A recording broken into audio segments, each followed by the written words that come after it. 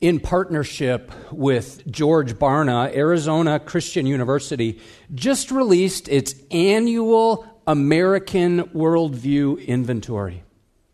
The results?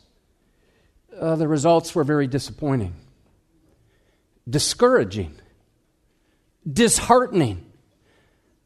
Out of 176 million Americans who identify themselves as Christians, just 6% hold a recognizably Christian worldview.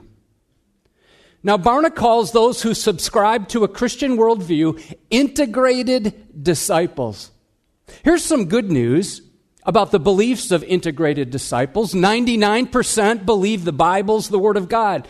99% believe God's the all-knowing, all-powerful, and just creator of the universe, and He still rules today. 88% believe God has a reason for everything. That's good news. But let me share some news that isn't so good. These stats that I'm going to share are from those who are integrated disciples. The 6% who have a Christian worldview. 25% say there's no absolute moral truth. 33% subscribe to karma. 52% believe people are basically good.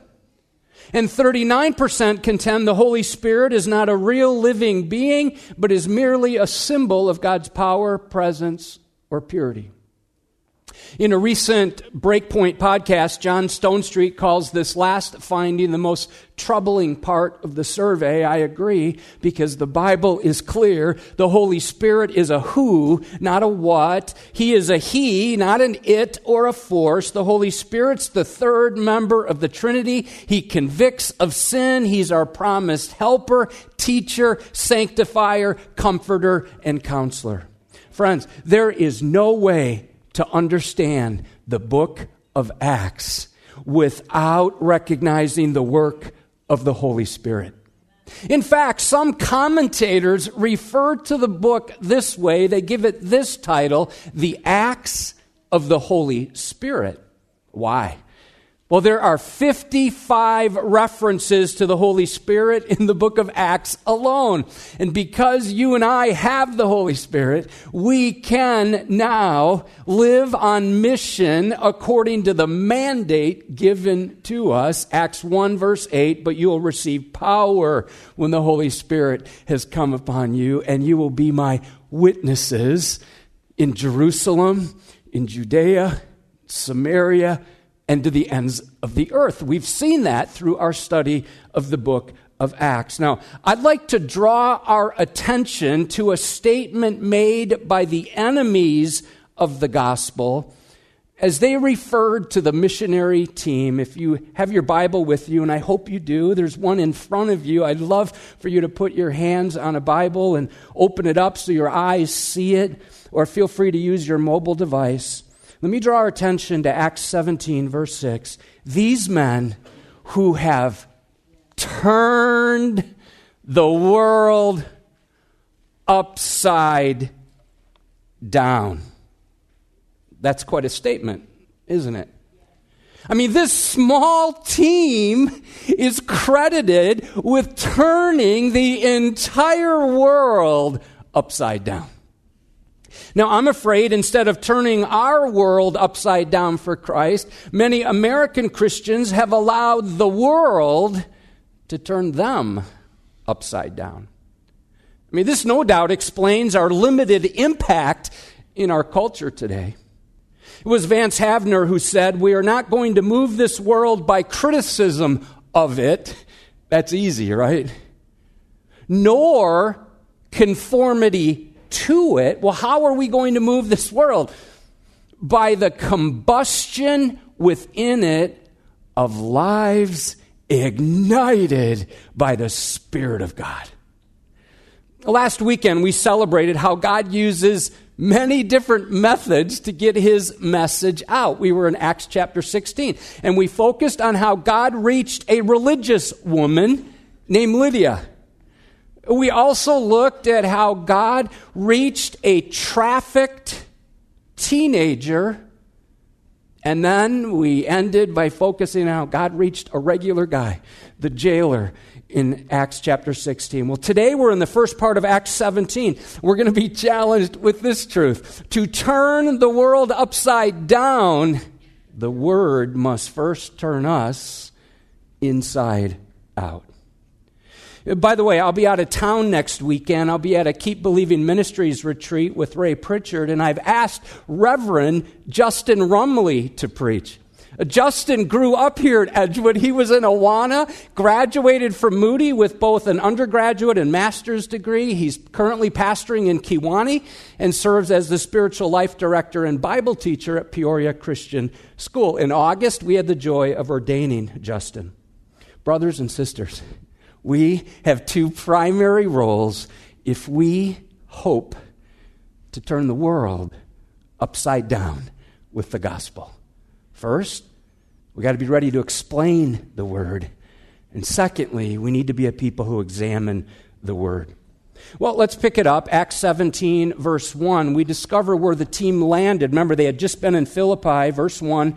Now, when they had passed through Amphipolis and Apollonia, they came to Thessalonica, where there was a synagogue of the Jews. So they traveled on the Via Egnatia. That's like a Roman highway. And they passed through two towns in order to land in Thessalonica. Let's look then at our first role. Explain the Word. Let's ponder verses 2 and 3. And Paul went in, as was his custom, and on 3 Sabbath days he reasoned with them from the Scriptures, explaining and proving that it was necessary for the Christ to suffer and to rise from the dead, saying, "This Jesus whom I proclaim to you is the Christ." Paul's strategy was to find key cities. When he got there, he went into the synagogue and he preached the gospel. There are 4 key elements that we see in his approach. First, he reasoned from the Scriptures. He likely used the Socratic method, named after Socrates, where he was asking and answering questions. Secondly, he explained. I love that word. It means to open what was closed, to unroll. Paul took the time to make sure his listeners understood what he was saying.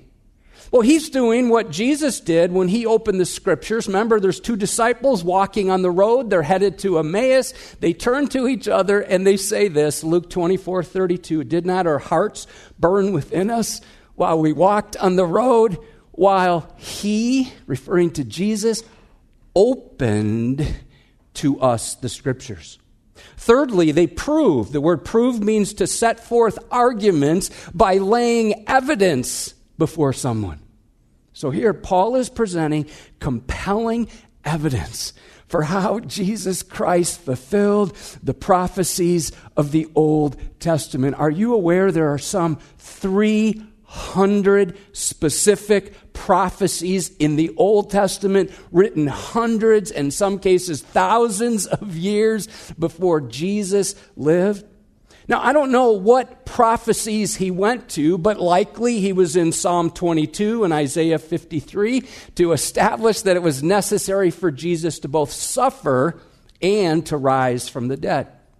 Notice, fourthly, he proclaimed, meaning he declared it loudly and plainly. What did he proclaim? That Jesus is the one promised by the prophets. He's the anointed one. He's the Messiah. Now, verse 4 tells us that many received the message. We read, and some of them were persuaded, and they joined Paul and Silas, as did a great many of the devout Greeks and a few of the leading women. The word persuaded means to be convinced. So there were some Jews, along with like a throng of Greeks, many leading women who believed and were reminded again that the gospel is for Jew and Greek. It's for the religious and the non-religious. It's for men and women, all races, all generations. Verses 5 through 9 reveal there were others who rejected the message. Oh, you see that throughout the book of Acts. Some receive it, others are like, no way. But the Jews were jealous, and taking some wicked men of the rabble, they formed a mob. They set the city in an uproar, and they attacked the house of Jason, seeking to bring them out to the crowd. And when they could not find them, because they bolted, they dragged Jason and some of the brothers before the city authorities, shouting, "These men," here's the phrase again, "who have turned the world upside down, have come here also. And Jason has received them, and they're all acting against the decrees of Caesar, saying that there's another king, Jesus." And the people in the city authorities were disturbed when they heard these things. And when they had taken money as security from Jason and the rest, they let them go. So many Jewish background people are becoming believers in Jesus as Messiah, and the Jewish leaders are jealous. So what do? They recruit some rabble to start a riot. I like how the King James describes them. The King James says, "certain lewd fellows of a baser sort." So that's who they recruited. So they riled everyone up. They traveled as a mob to the house of Jason, where Paul was, but Paul had left. And so they drag Jason, the homeowner, before the authorities, and they make this statement: "The men who have turned the world upside down have come here also." So let's just pause here and let's reflect on something. That is quite a testimony. So far, this team had only been to Philippi on the continent of Europe. Remember, they landed in Macedonia, went to Philippi. Philippi's located 100 miles away. And already, this team has the reputation of turning the world upside down.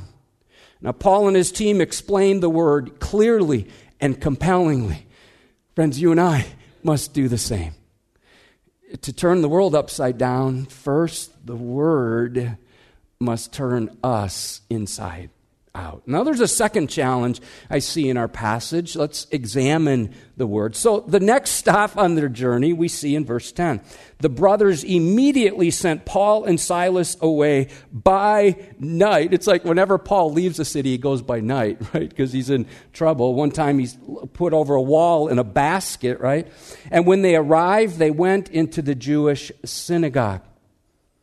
So, in contrast to Thessalonica, Berea is off the beaten path. Berea was kind of like a retirement village. There were wealthy military, political, and educational leaders. And once again, the team immediately heads to the synagogue, right? To the Jew first, and then to the Greek. They preach the gospel. But notice what verse 11 says. These Jews were more noble than those in Thessalonica.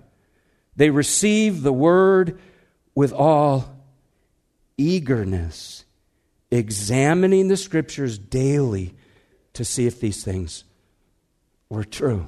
That word noble means refined. It means open-minded. So I see a couple traits that made them stand out as noble. First, they received the word. They were eager. It has the idea of enthusiastic readiness.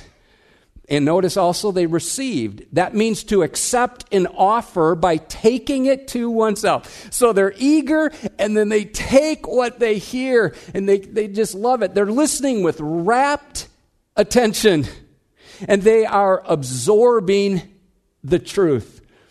I've said that many times. I'll say it again about Edgewood. You come ready to hear God's word, and you want to absorb what God has for you. Notice, secondly, they examined the scriptures daily.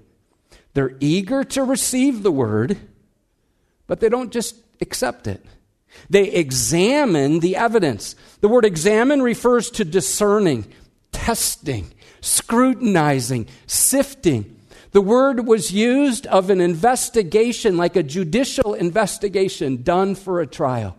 They were committed to get to the core of what was being said so they could determine whether or not it was true. Oh, would you observe it was a daily discipline? not just something they did occasionally. This week I smiled as I reread the introduction to the Edgewood Statement of Faith. So if you go on our website and you look, well, what's Edgewood all about? What do we believe? Here's the very first sentence. This church holds the following statement of faith as being a summary of Christian doctrine whose authority consists only in its agreement with the Word of God. And then as you look at the doctrinal statement, all the things that we believe the Scriptures to teach about God the Father, about God the Son, about God the Holy Spirit, about salvation, the very first doctrine, the Scriptures. Here's what it says. We believe that the Holy Bible, consisting of the Old and New Testament Scriptures, was written by men, divinely inspired. It's a perfect treasure of heavenly instruction. It has God for its author, salvation for its end, truth without any mixture of error for its matter, that it reveals the principles of God. And say this last part with me. And the final authority for all Christian faith and life. In the book of Acts, the preaching of God's truth transformed some, and we'll see again, and for others it stirred up trouble. So I'm in verses 12 and 13. Many of them therefore believed, with not a few Greek women of high standing as well as men. Verse 13, but when the Jews from Thessalonica learned that the word of God was proclaimed by Paul at Berea also, they came there too. So what did they do? They agitated and they stirred up the crowds. Preaching the gospel often leads to persecution. Every November, we give focused attention to how we can be praying for the persecuted church. We'll do that again in November. We're going to do it a week later than we normally do it, but we want to give our attention to that. Now, to avoid another riot, verses 14 and 15 tells us what the believers did. Then the brothers immediately sent Paul off on his way to the sea, but Silas and Timothy remained there. Those who conducted Paul brought him as far as Athens, and after receiving a command for Silas and Timothy to come to him as soon as possible, they departed. I came across a helpful blog post written by Kevin DeYoung, and he gave 10 ways to be a better Berean. I'm going to adapt this, change it somewhat, add a few things, and give 6 ways that you and I can become more like a royal Berean and less like the rabble from Thessalonica. So here we go. Number 1, listen to sermons with an open Bible. Here's why. It's important for you to check what I say with what the Scriptures say. I work hard at being true to the Word, but I'm not infallible. I would never knowingly mislead you, but that doesn't mean I'm not capable of doing so. Let me say it like this. The best part of every sermon should be what you see in the text, not my insight or my clever illustration. 1 Thessalonians 5:21, but test everything. Hold fast to what is good. So it would be great, church, if you'd get in the habit of bringing your Bible with you, or if you're engaging online or on Cozy, if you'd get your Bible and open it up and put it on your lap. Now, in order to help with that, you may want to sign up for our weekly sermon email. We send out the sermon manuscript every Friday afternoon. Along with that is a sheet for taking sermon notes, and I have a copy right here. There's a copy up on the screen. This hard copy is also available out at the resource kiosk. It may help you to take notes and stay engaged during the sermon time. Number 2, be in God's Word every day. The Bereans examine God's Word daily.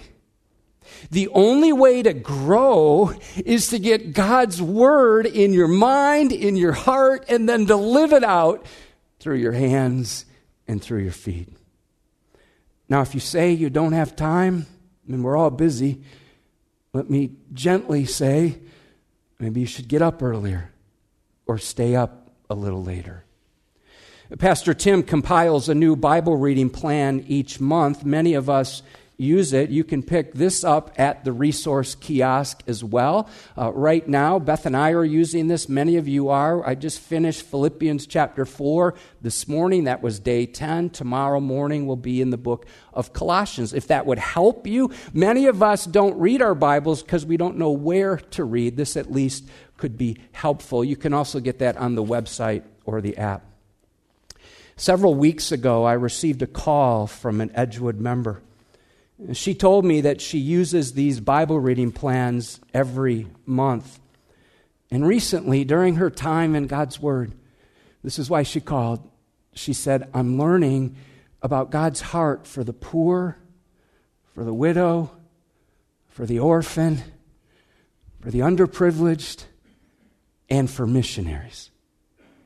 And she said, Pastor Brian, do you know of any missionary that my husband and I could support? We feel convicted to do that.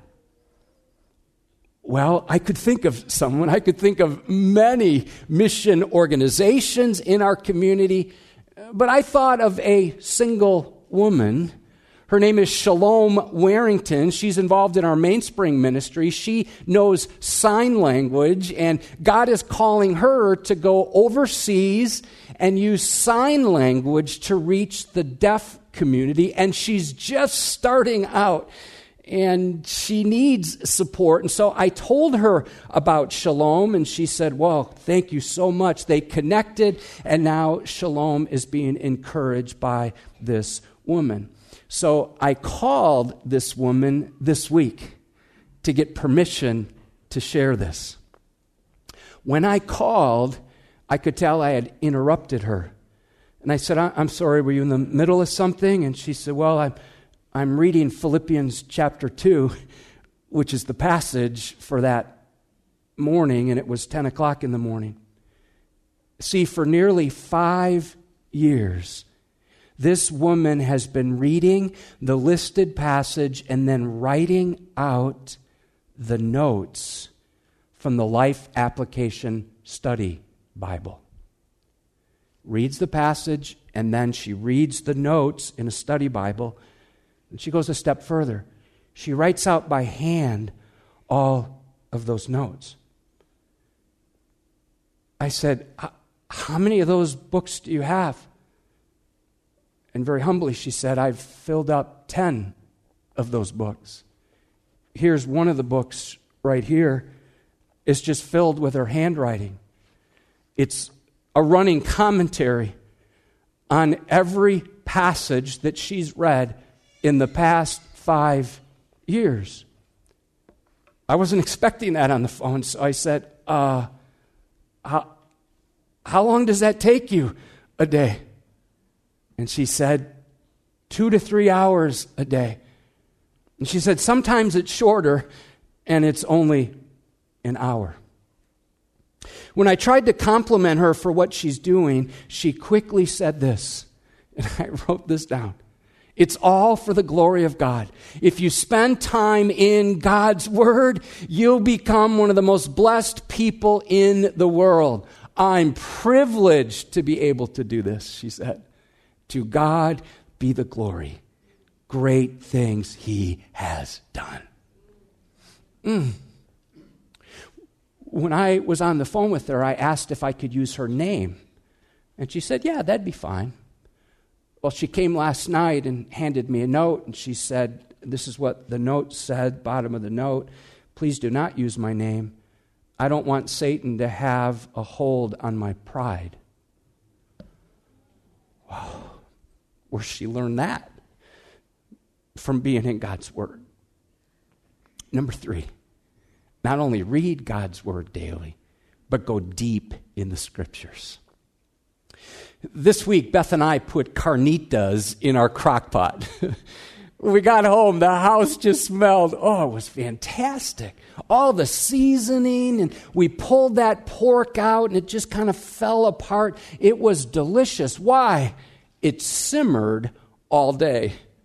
That's certainly better than if I would have cooked and put microwaved hot dogs on the table, right? So listen, take the time to savor the Scriptures. Read them and reflect upon them. Meditate upon them. Marinate in them. Search the Scriptures. Don't just skim along the surface and check the box and go on with your day. You see, God works in our lives as we get His Word in our lives. And He works more like a crock pot than a microwave.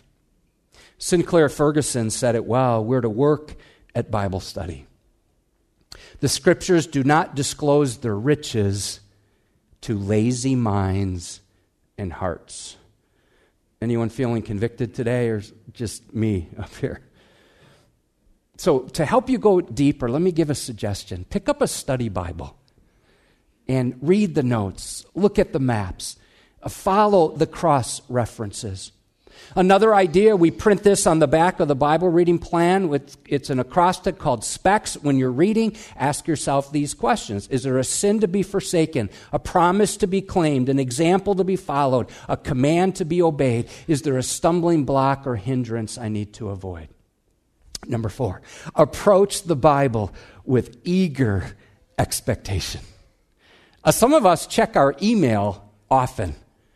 Many of us check our social media feeds often. Why do we do that? Well, we don't want to miss anything. Well, here's an idea. Instead of checking Facebook first thing when you wake up, put your face in God's book before you do anything else. So are you eager to hear from God? Do you want to grow in that? Well, get involved in some things that will help you go deeper in God's Word. Like the Grandparenting Summit, we're going to look, what does the Bible say? Not what does culture say? Grandparents just spoil your kids. No, what does the Bible say? The Bible says to evangelize and disciple and help train your grandkids. Where do we learn that? In the Word of God. If you're involved already in coming to a service, consider staying a little bit longer or coming earlier for one of our Sunday growth groups. We're kicking off some new electives this month. One is on evangelism, how to share your faith with confidence. Another one is called This is the Day. To do today what God has for us, not putting it off. Another elective that may be of interest to some of you is how to thrive in a step family. And then the fourth elective is a biblical guide to investing. We also have Bible studies that meet throughout the week. There's a Wednesday morning women's study. There's a Tuesday morning men's study. There's studies for young adults, for students, and adults throughout the week. We're kicking off a new group for young married couples as well. Number 5, keep your guard up so you can spot error. It's just so important because there's so much error out there. We need the truth of the Bible if we hope to spot error. I'm told that when people work at a bank and they want to train them, especially cashiers, how to spot counterfeit money, they don't give them counterfeit money to study. They give them actual money. And they say, touch it, smell it, look at it. Become very familiar with what's true, and once you do, when a counterfeit comes, you'll be like, this doesn't feel right. This doesn't smell right. This doesn't look right. As an example of how insidious error is, I put together 10 common Christian cliches that, well, you'll have a hard time finding in the Bible, but we think they're in there somewhere. I'll go through them quickly. God helps those who help themselves. Or how about this one? Everyone is God's child. Not true. Only those who are born again are in God's family. How about this? God won't give you more than you can handle. Listen, He won't give you more than He can handle. Now, when you're going through temptation, for sure, 1 Corinthians 10:13 says God will provide a way out. God wants you to achieve all your dreams. Life's not about you. How about this? God wants you to be happy or Heaven has gained another angel. Listen, humans don't become angels. This too shall pass. Follow your heart. That's not Bible, that's Disney. Or how about this? The devil made me do it. No, you chose to do it. And Mom, sorry about this last one. Cleanliness is next to godliness. Number 6, make sure the Bible is your final authority. Listen, if you ever hear yourself say something like this, I know what the Bible says, but whatever you say next, you need to immediately repent. People say that all the time. I know what the Bible says, but I just need to be happy. And so I'm going to do this. Listen, here's what we should say. I know what the Bible says, therefore, as hard as it is, I'm going to commit to gather, to grow, to give, and go with the gospel. As hard as it is, I'm going to forgive and not allow a root of bitterness to grow up. Now, let me circle back to the American Worldview Inventory. This study revealed that there is a very common worldview. In fact, it's the most common worldview among Americans. It's syncretism. It's like this disparate worldview elements commonly called moralistic, therapeutic deism. It's like a smorgasbord, like a buffet. We take a little of that, a little bit of this. So it looks like this. God's distant. People are supposed to be good. Purpose of life is to be happy. There are no moral absolutes. Good people go to heaven, and God places very limited demands on people. Friends, is there any error growing in the soil of your soul? I'm challenged by something Stephen Cole said in a sermon on this passage. He said, many have a false idea that there are 2 optional tracks in the Christian life. Here's one track, the committed discipleship track.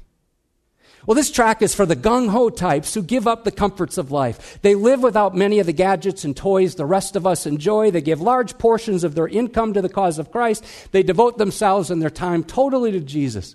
Then he says this, if that track is a bit much for you, well, then you can choose the comfortable Christian track. Comfortable Christians usually go to church on weekends, unless one of their hobbies has a big event that day. They give a bit to help out the church. They volunteer some of their time when time permits. For them, Christ and the church make life more pleasant. But Christ and the church aren't the center of life, touching every area. These folks wouldn't think of being inconvenienced for the sake of the gospel. But then he says this, but I never find Jesus offering this second track to any of his followers. Friends, notice how much the Lord can accomplish with just a few committed followers. Paul, Silas, Luke, and Timothy were just 4 men traveling in an almost pagan, completely pagan world. They left behind fledgling churches that were decisively in the minority. And yet, they upset the entire world for Jesus Christ. So to turn the world upside down, the Word must first turn us inside out. And let's commit to do that, church, by explaining the Word, knowing it well enough that we can explain it, and secondly, by examining the Word. In 1961, 25 students got together and they drew up a Christian manifesto for world evangelization. In part, this is what they wrote. Literal adherence to the principles laid down by Jesus Christ would, without a doubt, result in worldwide revolution. A revolution motivated by love, a revolution executed by love, and a revolution culminating in love. Listen to what they write. These are students. We are only a small group of Christian young people. Yet we have determined by God's grace to live our lives according to the revolutionary teachings of our Master. Within the sphere of absolute literal obedience to His commands lies the power that will evangelize the world. Outside this sphere is the nauseating, insipid Christianity of our day. We have committed ourselves in reckless abandonment to the claims of Christ on our blood-bought lives. We have no rights. Every petty personal desire must be subordinated to the supreme task of reaching the world for Christ. We are debtors. We must not allow ourselves to be swept into the soul-binding curse of modern-day materialistic thinking and living. Christians have been willing long enough to forsake all. The time has come and is passing when we must forsake all. They continue, the propagation of the faith we hold supreme. Christ is worthy of our all. We must be ready to suffer for him and count it joy, to die for him and count it gain. In light of the present spiritual warfare, anything less than absolute dedication must be considered, this is incredible writing, insubordination to our master and mockery of his cause. This is our commitment, and we will press forward until every person has heard the gospel. We will soon be in many different countries engaged in combat with all the forces of darkness. We look beyond the thousands to the millions, beyond the cities to the countries. These countries will be reached for Christ no matter the cost. The ultimate victory is ours. Friends, that commitment became the bedrock belief of Operation Mobilization, founded 60 years ago by a graduate of Moody Bible Institute named George Verwer.